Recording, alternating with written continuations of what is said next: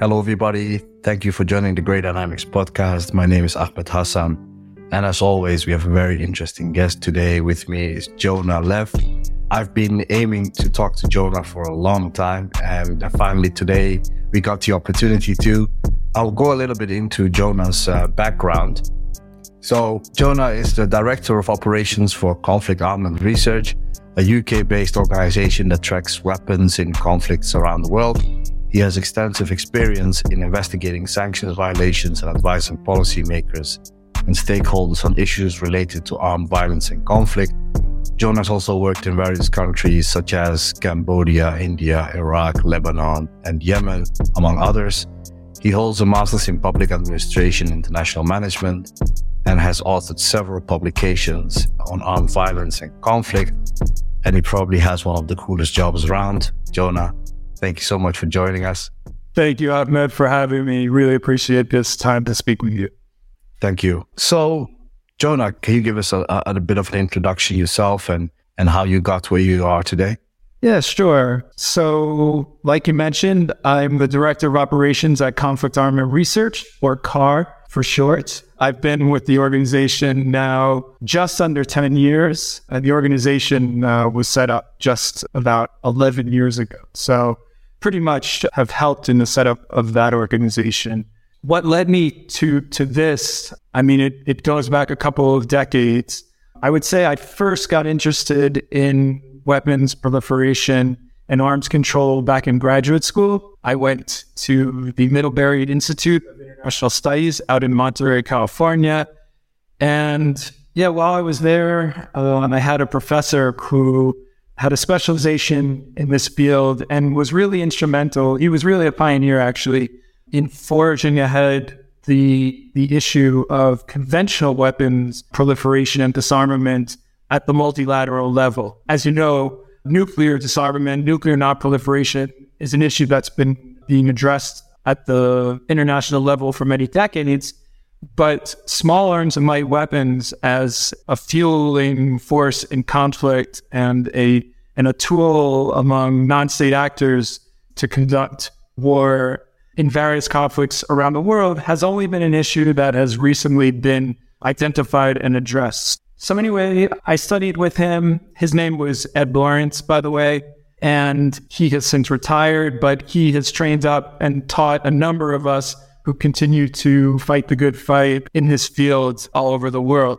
From there, I went to an organization which at the time was really the premier organization working on issues of small arms and light weapons called the Small Arms Survey, based in Geneva, Switzerland. Worked for them for a couple of years. Did some really interesting work in South Sudan and in Kenya. That was the first time I went to Africa. That was in 2007. Wrote some pieces for them, worked at a few other organizations, and then got a job with the Security Council panel of experts monitoring the arms embargo in Darfur. This, for me at that time, was like a dream job. Working in this field at that time, there weren't too many options. This was a pretty high-level position, which afforded you, on the one hand, to, get deep into the weeds, documenting weapons on the ground in a conflict like Darfur, and the next week being back in New York or in any other capital for that matter, briefing high-level policy authorities on your findings, and then drafting those findings in a report that would then go to the UN Security Council to inform their decision-making around sanctions, at least on Darfur. From there, I did that for a couple of years, and then I switched over to the Somalia and Eritrea monitoring group, which was the panel that was monitoring the arms embargo in Somalia. That was in 2010 and 11 when Al-Shabaab, the terrorist group operating in Somalia, very much had control of most of the capital, Mogadishu. The conflict was quite intense at that time. As you may recall, Ahmed, from your time traveling to the region. I remember that well. And yeah, so I was based that brought me to Nairobi. I was based out of Nairobi working with a team going into Somalia, not just Mogadishu, but also into Somaliland. And, looking at the issue of arms flows in Somalia. That wrapped up, and a former colleague of mine from the Small Arms Survey by the name of James Bevan. We were good friends and good colleagues, and he and I had been talking about this idea of, setting up an organization to trace weapons globally. So with the UN, for me in Darfur and Somalia, he was also working for the UN after the small arms survey in Cote d'Ivoire. We were working in individual countries and building up data sets that we only understood within the context of those individual countries.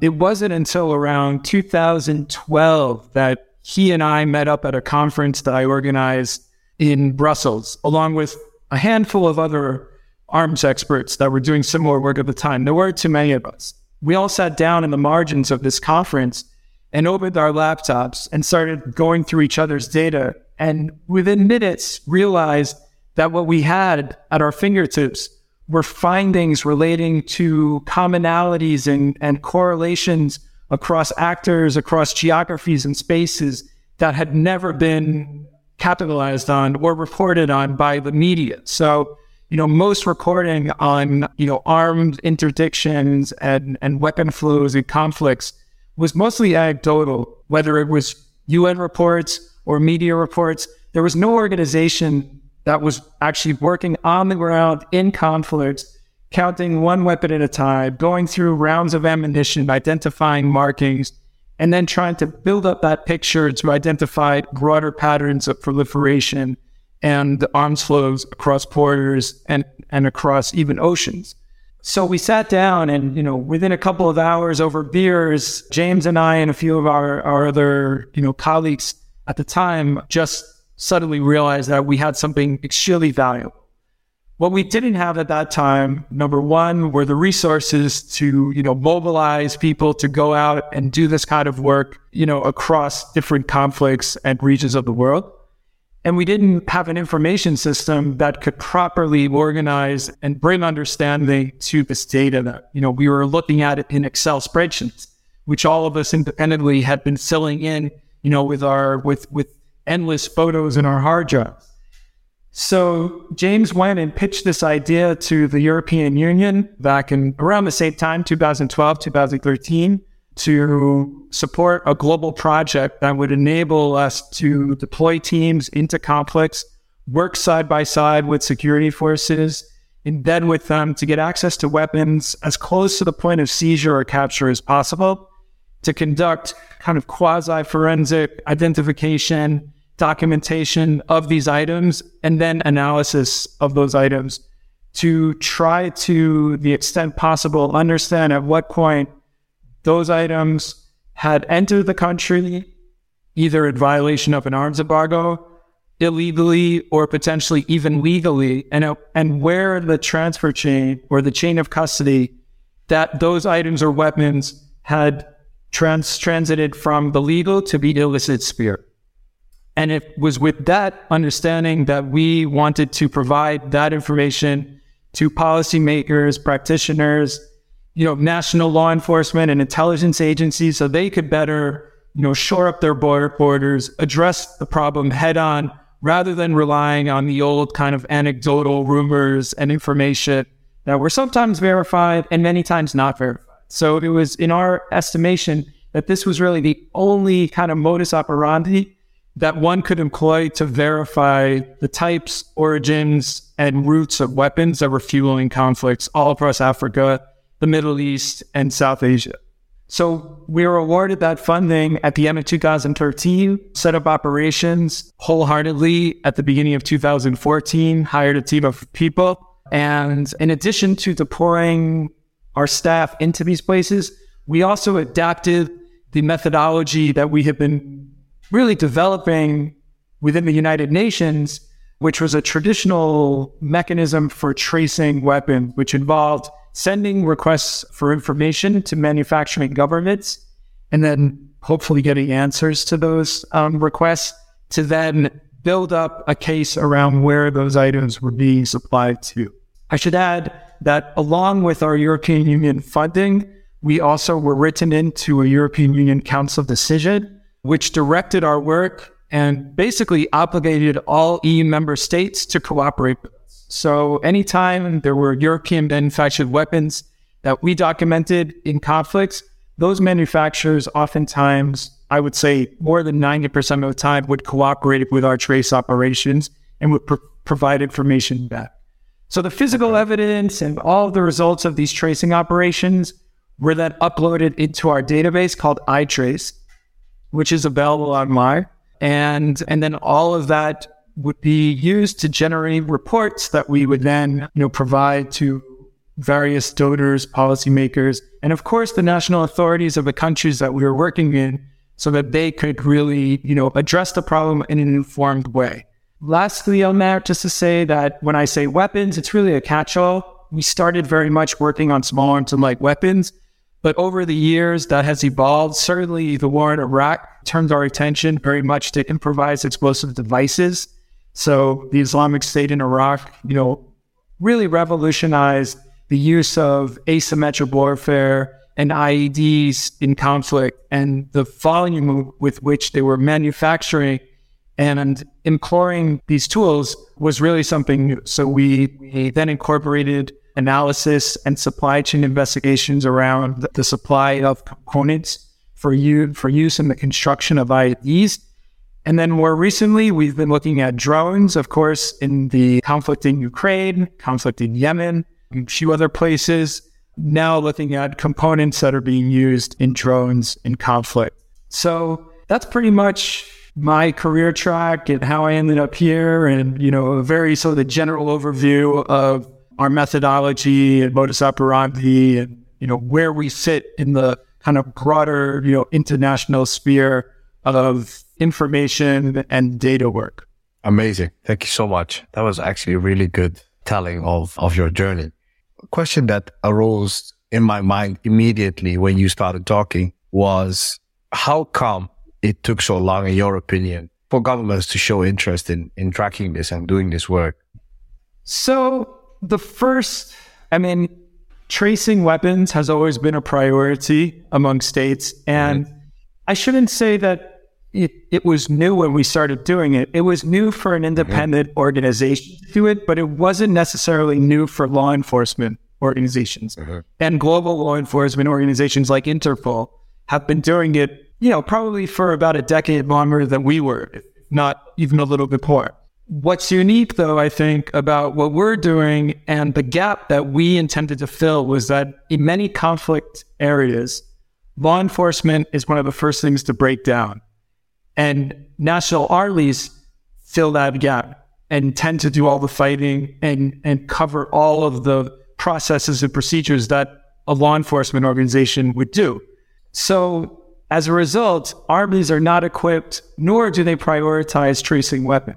So that was the gap that we identified. And so it was working particularly in conflicts where we thought by coming in to assist those national governments, whether it was fledgling police forces or the army itself or various ministries, to generate that information and compile data so that, they could make better informed decisions.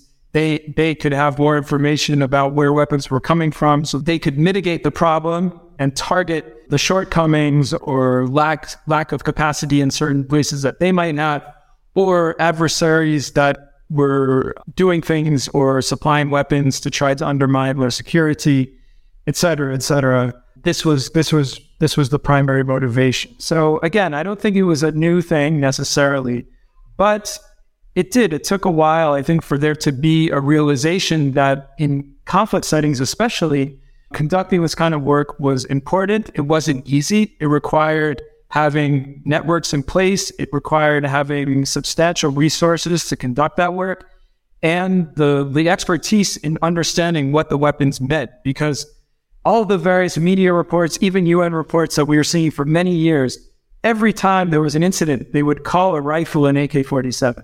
I can guarantee you that EE line for Sultan time, it was not actually an AK-47 that was being used or being collected in that incident. It was one of the dozens and dozens of various manufactured replicas or variants of the AK-47 that have lots of different names, be it, dozens of different countries. And as soon as you get that identification wrong, that basically is the end of your investigation. So if you can't properly identify what the item is, based on its markings or characteristics or features, then there's no investigation to be had. So it also required bringing in people who had that expertise, which for many years was quite a narrow field. Since then, I think it's been built up because of the work of our organization and others who have taken on this kind of work. Yeah. I think you went into a way for, at least for me, I can perfectly segue into what I wanted to ask, which is what you guys do, your process, which is an on-the-ground, human-led process. What role does open source or publicly available information and communications of groups and other non-state actors play in your reporting? It's a fantastic question, and it's increasingly pertinent in this day and age. So I can answer that question in two different ways. In terms of our core investigative work, we never rely solely on open source data. And the reason for that is that we maintain a very high threshold standard for verification. That means that everything that goes into our database must be documented, GPS documented. It must be seen in with our own eyes. And in many cases, it must be disassembled. Social media, on the other hand, while useful, I don't want to undermine its importance. And OSINT and social media mining for weapons intelligence is extremely important. Doesn't necessarily, in our opinion, rise to that level of verification, or it requires other bits and pieces of information to build on top of it to be able to wholeheartedly, with 100% certainty, identify that weapon in that photo was taken at a certain time, in a certain place. Bellingcat has done a really good job, I think, of finding ways to do that, and they certainly have done it. So we don't roll it out 100%, but it's just not our bread and butter. We do conduct what we call enhanced investigation, where we have a team that takes the physical evidence and the trace responses and then goes and tries to collect additional evidence. And that can be open source trade information.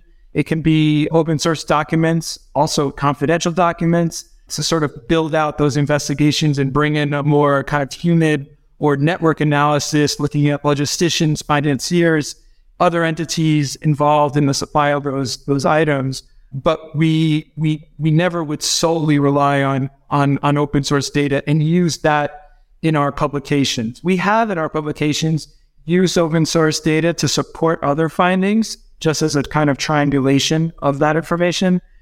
But we treat it with caveats and always with a pinch of salt.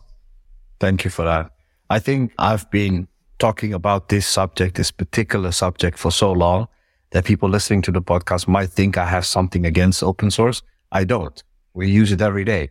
It's just that I want to make clear that triangulation, that's the word, I think, the most important word for me, to have multiple sources, confirming what a piece of open source or human intelligence is saying, or geospatial, whatever it may be. So I think that's of crucial importance, depending on what you're doing, obviously. And I would be remiss if I didn't ask you, because this is a question I get from people that listen to the podcast. And if you can talk about it, what does your outside of proprietary tools, what are the type of tools that you guys use in your daily work, not just from investigations, but reports and verification? Yeah, I think I can respond to that on several levels. In terms of our field work on the ground, it's really as simple as a pretty high quality camera with good macro zoom lenses to get, all the details that we're documenting.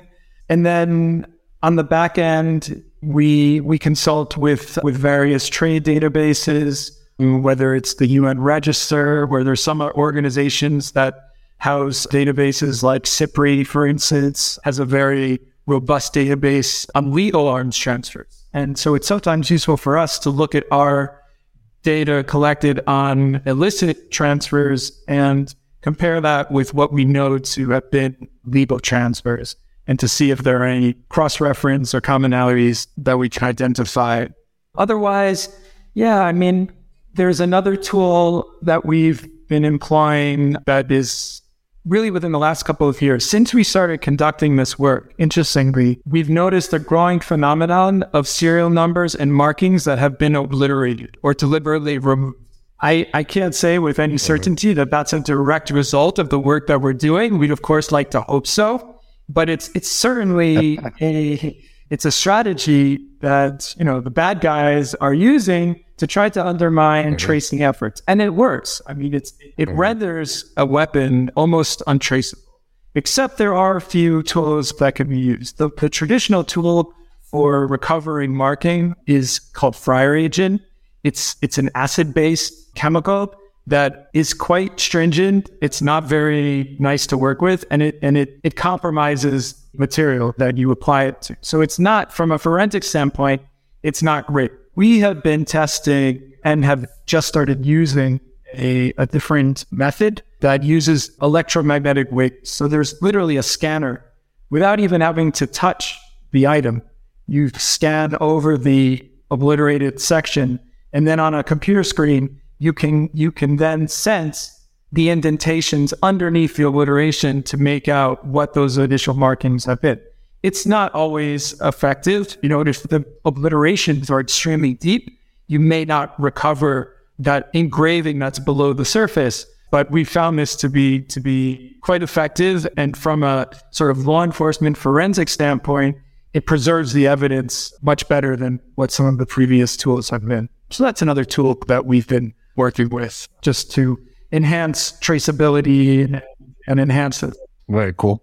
Yeah. So what I find interesting, and some people say it's alarmist, some people say it's warranted, but where do you see the role? I mean, we spoke about drones, or we can get into that in a little bit. Where do you see the role of 3D printed firearms and parts?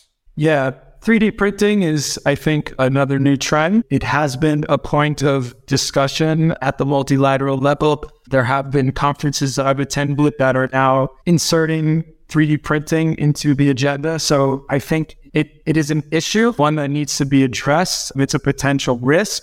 The predictions that many people have made in the last few years regarding 3D printing have not yet really transpired, I would say. I think if you go through YouTube, you can see these guys are now out in the backwoods firing off, 3D printed assault rifles that, break down after, 100 rapid fire rounds. But I think there is an ultimate threat there that 3D printed guns may at some point become more mainstream in conflicts.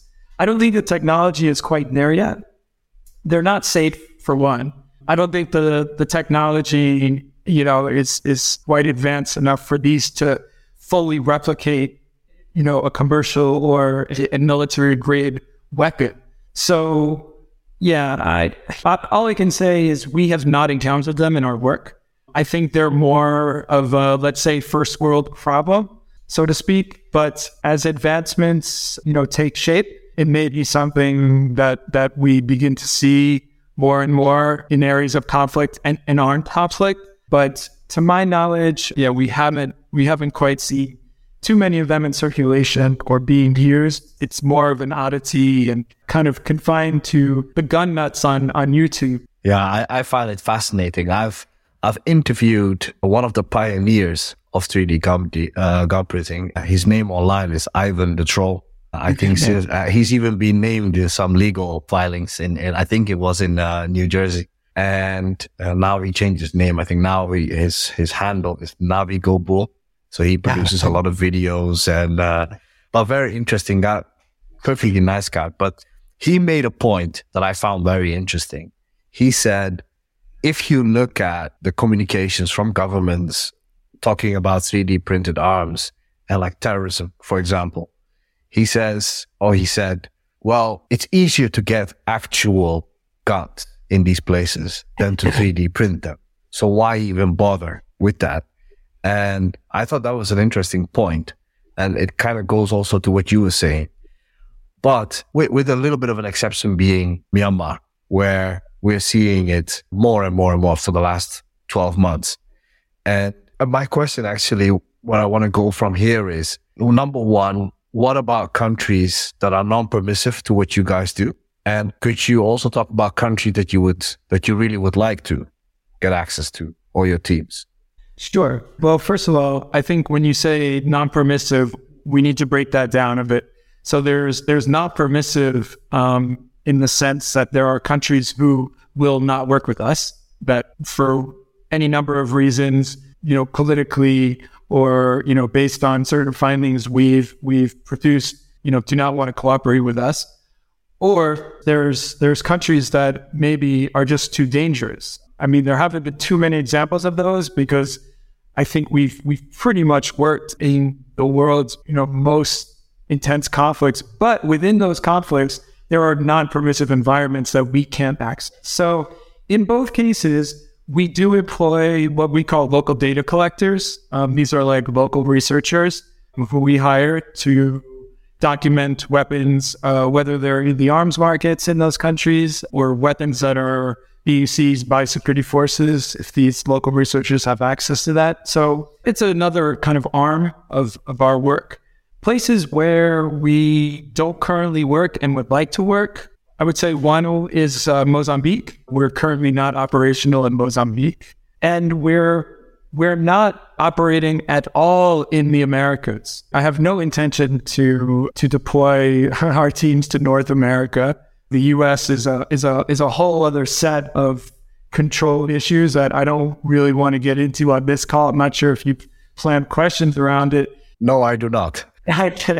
Even Latin America certainly has, gun control issues, armed violence across, several countries, very high, homicide, murder rates, comparable to what you might see in a traditional conflict. Our mandate, so to speak, is to work in conflict-affected countries, whereas countries engaged in armed violence in Latin America fall under a bit of a different rubric. It doesn't mean that we couldn't make that shift, but, methodologically, in terms of capacity of the types of forces that we would be working with, it's all extremely different. The data that would be coming out of there, very different.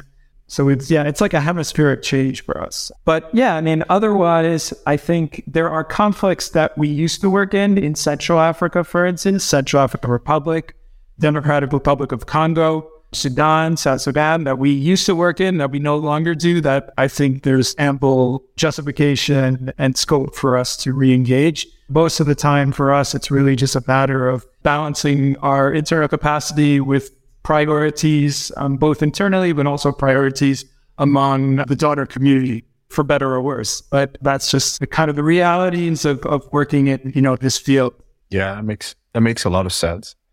And one country that you mentioned in the earlier part of the podcast is Ukraine, which is obviously dominating the headlines right now. And I think something I mentioned to you just before the podcast on the use of drones and drone parts.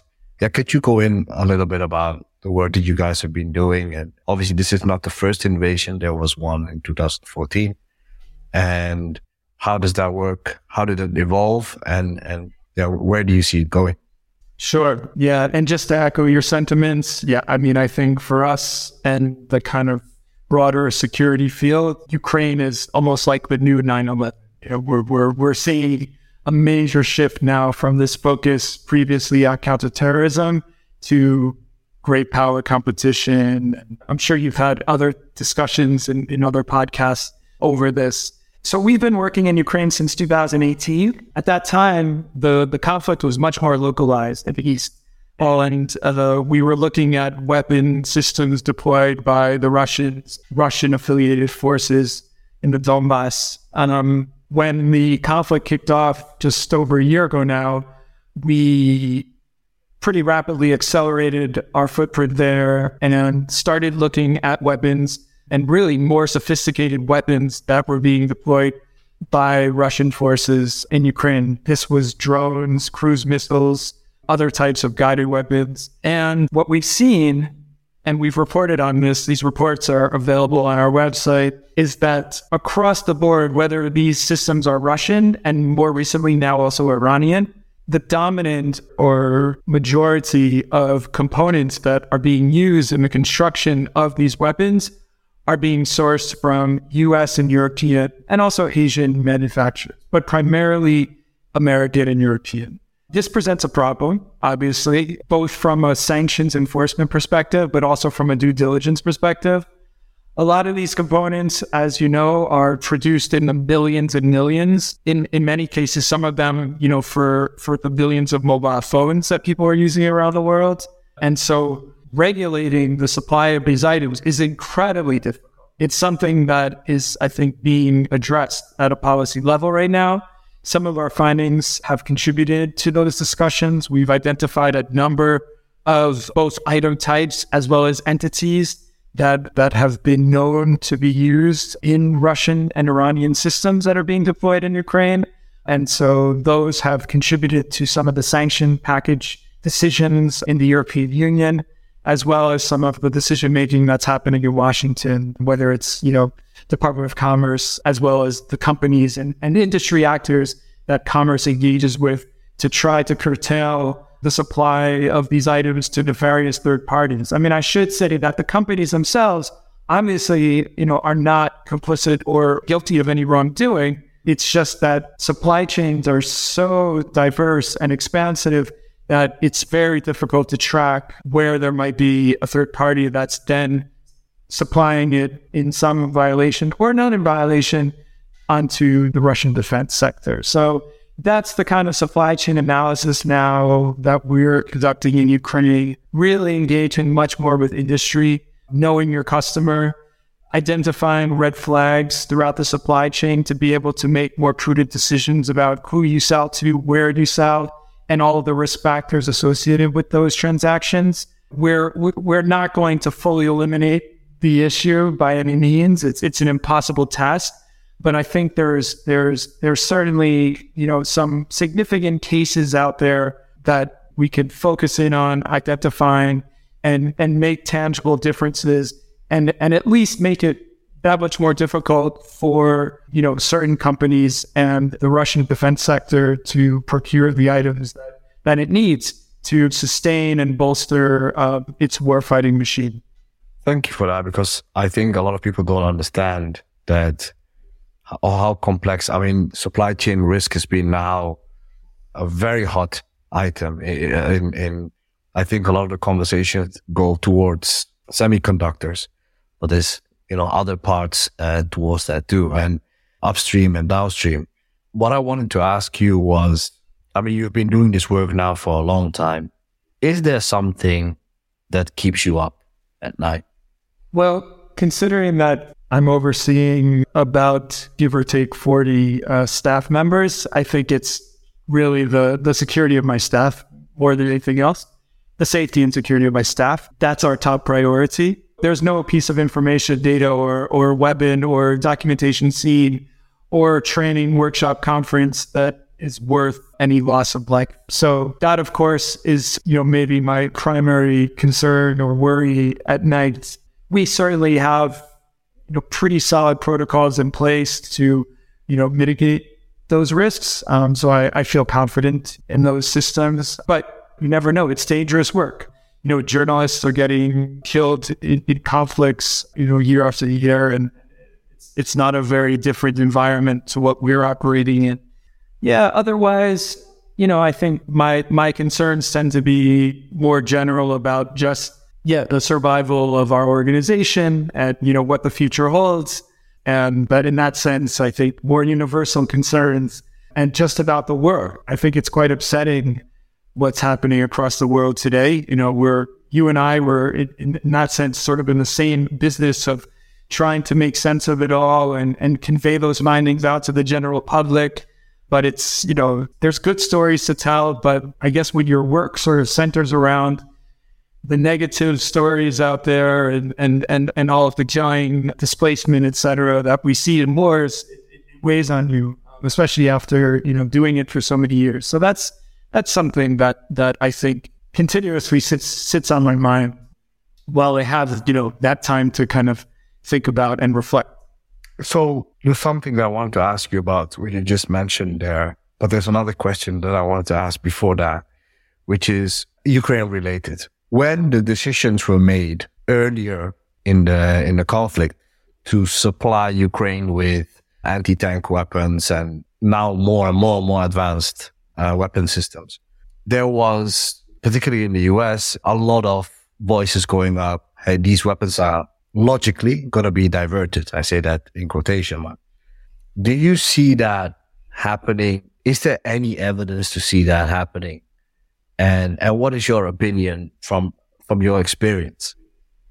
Yeah, this is a big question in Washington and throughout capitals in Europe, I think for very good reason. The US in particular, I think learned a lot of lessons from their engagements in Afghanistan and Iraq, certainly experienced blowback in terms of diversion. Whether they learned those lessons and have incorporated them into new planning and strategies around Ukraine, I think remains to be seen. But I can say, a year in terms of the evidence, or at least what we've seen, we have not seen that diversion taking place. Having said that, I think there's a great possibility, almost with certainty, that a certain extent of these items will be diverted down the road. I mean, Ukrainians are supplying civilian forces with weapons, understandably, and just the volume, the sheer volume, and also the types of weapons of concern that the U.S. has supplied to Ukraine requires, I think, really a new level of monitoring, compliance, perhaps even conditionalities imposed on the Ukrainians to ensure that those weapons are not diverted and remain in national stocks. I think that so far there have been some initiatives undertaken both by the Biden administration, but also by Zelensky and the Ukrainian authorities to safeguard these weapons. It should also be noted that in comparison to other conflicts where the U.S. has played a role in supplying weapons, the Ukrainians are a formidable force, have, pretty advanced capacities and infrastructure.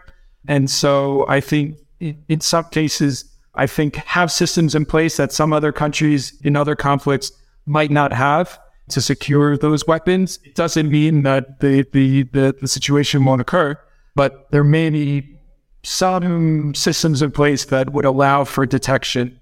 But as of now, a year in, let's say, we haven't seen it. We're obviously continuing to, monitor in not just around Ukraine, but also in other global operations. I mean, I think one issue of concern that the U.S. State Department is looking at is the potential for Russian forces to seize U.S. supplied weapons from the Ukrainians, and then as a kind of false flag propaganda tool to then supply those weapons into other conflicts overseas to then demonstrate that there's blowback or a spillover from U.S. supplied weapons that have been sent to Ukraine are now showing up in Libya or now showing up in Mali, where, Russia has a indelible footprint and the ability to supply weapons on top of those that they may already be supplying to whichever force. So that's something we're also keeping an eye on. So, we're certainly keeping an eye on Ukraine, but also looking at our other areas of operation,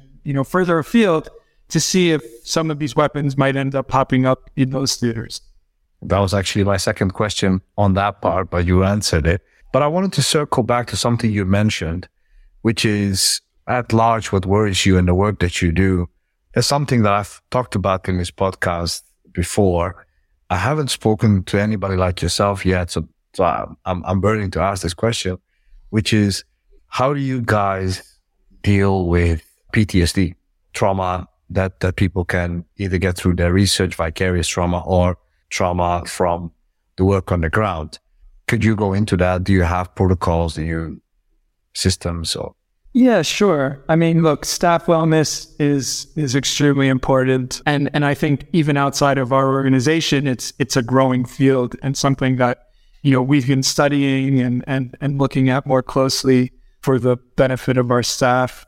There have been incidents, not too many, where certain staff have undergone really kind of critical situations that required professional assistance afterwards. And, we of course provide support in them obtaining that and give the flexibility that they may need to take time away. We also, by the way, have a pretty generous leave policy. So we do encourage our staff, even after a routine field mission, which may have been completely mundane, but you after a while start to take for granted that even conducting a field mission over a 2-week period in a place dealing with weapons, even if there's no real like catastrophic incident, it can wear on you over time. And so we really try to encourage our staff, apart from, the actual clinical sessions or counseling that they might get after like a serious incident, is also to take the time that they need after those missions to like be at home, be with their loved ones, kick back, take days off. We all, as a staff, we all work remotely and we travel a lot, but we also do value the time that we have with our families or friends and try to encourage staff to take breaks when they need them. Yeah, I mean, apart from that, I think, there's nothing really formal within the CAR structure that we offer. But as soon as there's any kind of inkling of trauma or PTSD associated with work, yeah, we take that very seriously and, always support whatever kind of services that person might need, as well as our own time. Even today, literally, I had a conversation for an hour and had to put another meeting on hold with a staff member who was going through some issues that were partly related to work, partly not. But, it all gets conflated after a while because we're just subjecting ourselves to intense environments that heighten what would be normal stresses in life. It kind of raises that and brings those to a bit more of the surface and expresses themselves in different ways. So, we also really invest time in talking to our staff and talking through those issues when they do arise. Thank you for that. Yeah, I think people don't understand, as you said, I think that's a perfect example. By when you travel to these places, you are tense, right?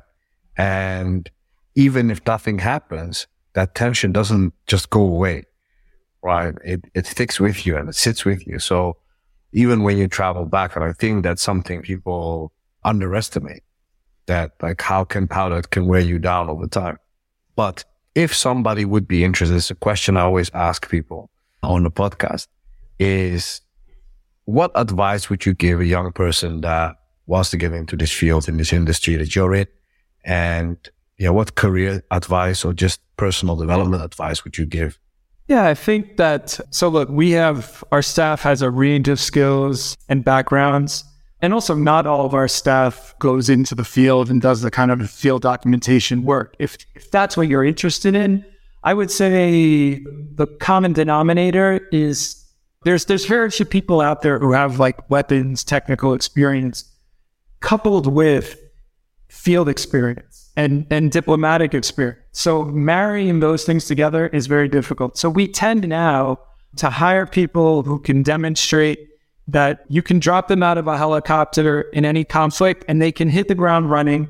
They have the kind of veracity and the resources and capacity at their disposal to facilitate and make the kind of connections and network that they need to get the meetings, present the information that is needed to establish access, form trusted relationships with national partners.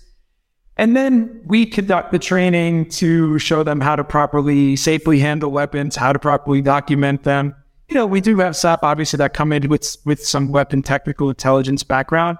But I would say for the most part, we've hired journalists. Of course, they have that background, running around these places and getting information, conducting investigations. So that background is kind of similar. We do have some former military who, oftentimes they have the weapon experience, but may not necessarily have the diplomatic experience.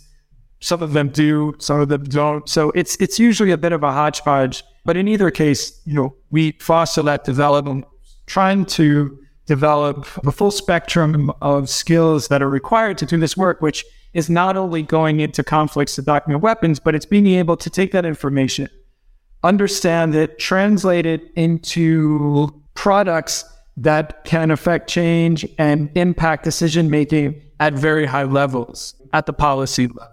So, and then going to actual international forums and conferences and presenting on the work that you've done. Because at the end of the day, there's nothing, I think, more impactful or more kind of genuine than someone who has actually just come from a place of conflict and then brought that information to a conference and is presenting on that, rather than someone who's been sort of studying it from a more academic or research perspective from afar.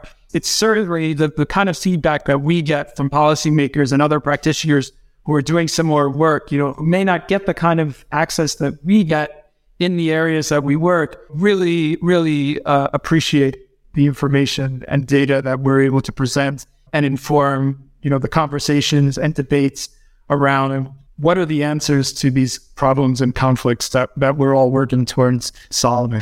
Thank you so much for that. I think because it's such a unique job and work that you guys do, I think for a lot of young people, I think especially people that follow what we do and, engage and send me messages, I know they're super interested in the work that you do. And I get questions like, hey, for a lot of military people or other government people, like, hey, how do I make that switch and how do I go into it? So yeah, I think that's a really good point that from that perspective, thank you for everything, because I really appreciate you going into this and it was so clear.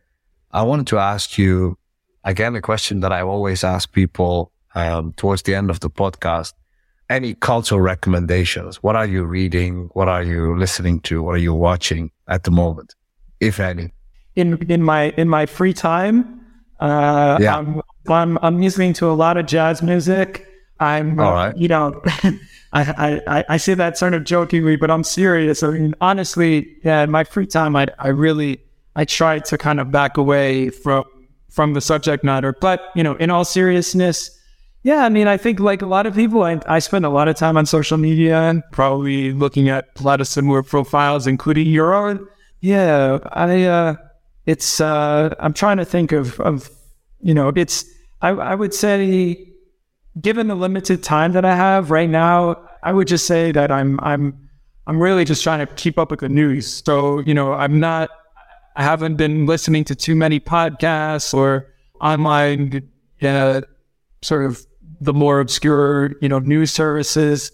Yeah, I frankly just don't have too much time for it. And in my free time, I try to kind of live a more like peaceful and balanced existence with my family and cook food, listen to music, and try to kick back a bit. That's just me. But I can come back to you with some good recommendations from, my younger colleagues who, are really putting themselves out there and, absorbing it all, but now, having now done this for like really, 15 plus years, I've tried to strike a bit more of a balance. So, my work just comprises so much of my time. That's maybe not exactly the answer that you were looking for, but that's where. No. I like it actually.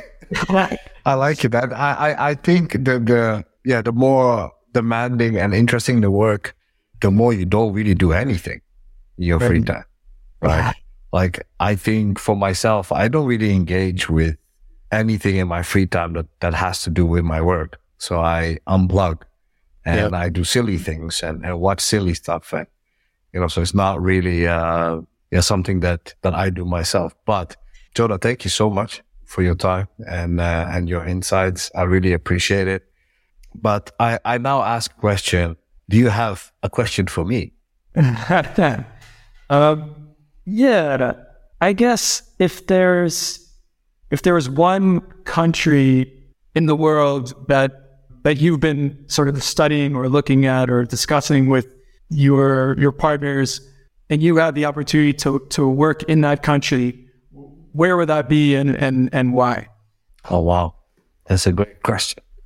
I think to say just one country I would be lying, but I think if I have to pick maybe more than one, I would say Ukraine, number one, because like my personal research interests around, COVID action and special operations and PMCs and all those kind of things.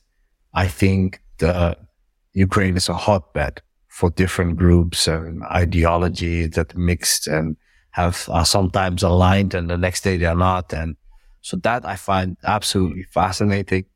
So that's something I really, if somebody asks me what sets us apart to the work that we do and what we do well, online as well as what we do offline, I think anything regarding irregular warfare is something that I think we do well and we are very interested in. That's one I would say on Ukraine.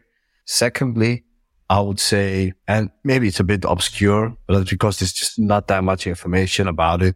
I would love to cover Western Sahara more.